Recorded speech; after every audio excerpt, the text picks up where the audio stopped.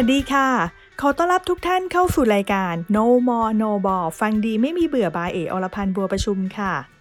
สำหรับใครที่เตรียมตัวเกษียณช่วงนี้แต่ไม่มั่นใจว่าเงินที่เก็บเอาไว้หรือกองทุนที่ลงทุนเอาไว้เพียงพอกับที่ต้องการใช้หลังเกษียณหรือเปล่าแนะนำให้ดูแบบนี้ค่ะ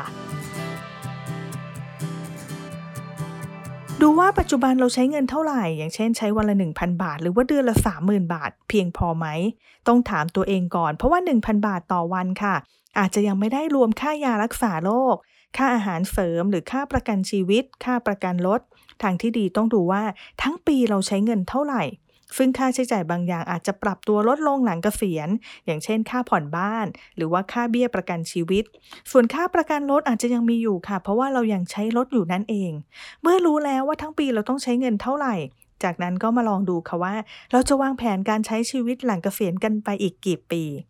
ซึ่งส่วนใหญ่ค่ะเราจะเลือกดูจากญาติผู้ใหญ่ของเราเพศเดียวกันนะคะแล้วก็เพิ่มอีกประมาณ 10% ค่ะอย่างเช่นตัวเองเนี่ยก็มาดูแล้วว่าคุณยายค่ะคุณยายท่านเสียชีวิตตอนอายุ82ปีก็จะประมาณว่าอายุตัวเองนี่ก็น่าจะ82แล้วก็บวกอีกประมาณ8ปีนะคะก็เท่ากับ90ปีนั่นเองค่ะ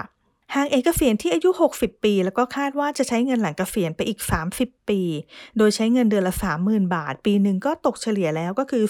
360,000 บาทหากมีค่าใช้จ่ายอื่นๆเพิ่มขึ้นอีกนะก็เผื่อเอาไว้ก็อยู่ที่ประมาณสักปีหนึ่งไม่น่าจะเกิน 500,000 บาท30ปีก็เท่ากับว่าต้องมีเงิน15ล้านบาท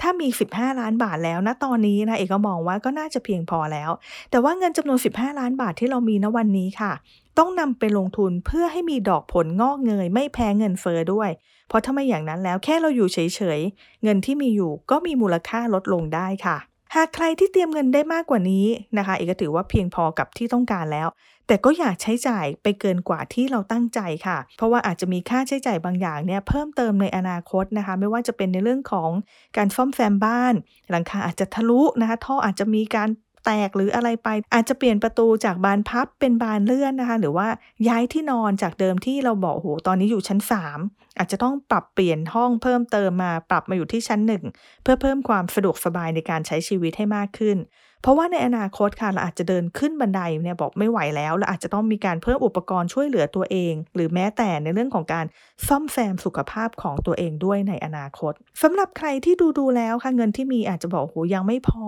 ค่ะโห15ล้านมันเยอะมากเลยยังไม่พอจะทำยังไงดีนะคะเรายังมีแหล่งที่พึ่งอื่นๆอีกค่ะตอนนี้ให้ลองรวบรวมเงินเอาไว้ก่อนแล้วก็ดูว่าเรามีการส่งเงินสมทบเข้ากองทุนประกันสังคมมาแล้วกี่ปีหากส่งมาแล้วเกินกว่า15ปีค่ะเมื่อเกษียณแล้วเนี่ยเราจะได้เงินบำนาญจากประกันสังคมอย่างน้อยก็คือเดือนละ 3,000 บาทหากเราสะสมมาแล้วนะส่งเงินสมทบมาแล้วเป็นเวลา20ปีก็จะมีเงินบำนาญของเราเนี่ยจากประกันสังคมตกเฉลี่ยแล้วก็อยู่ที่เดือนนึงประมาณ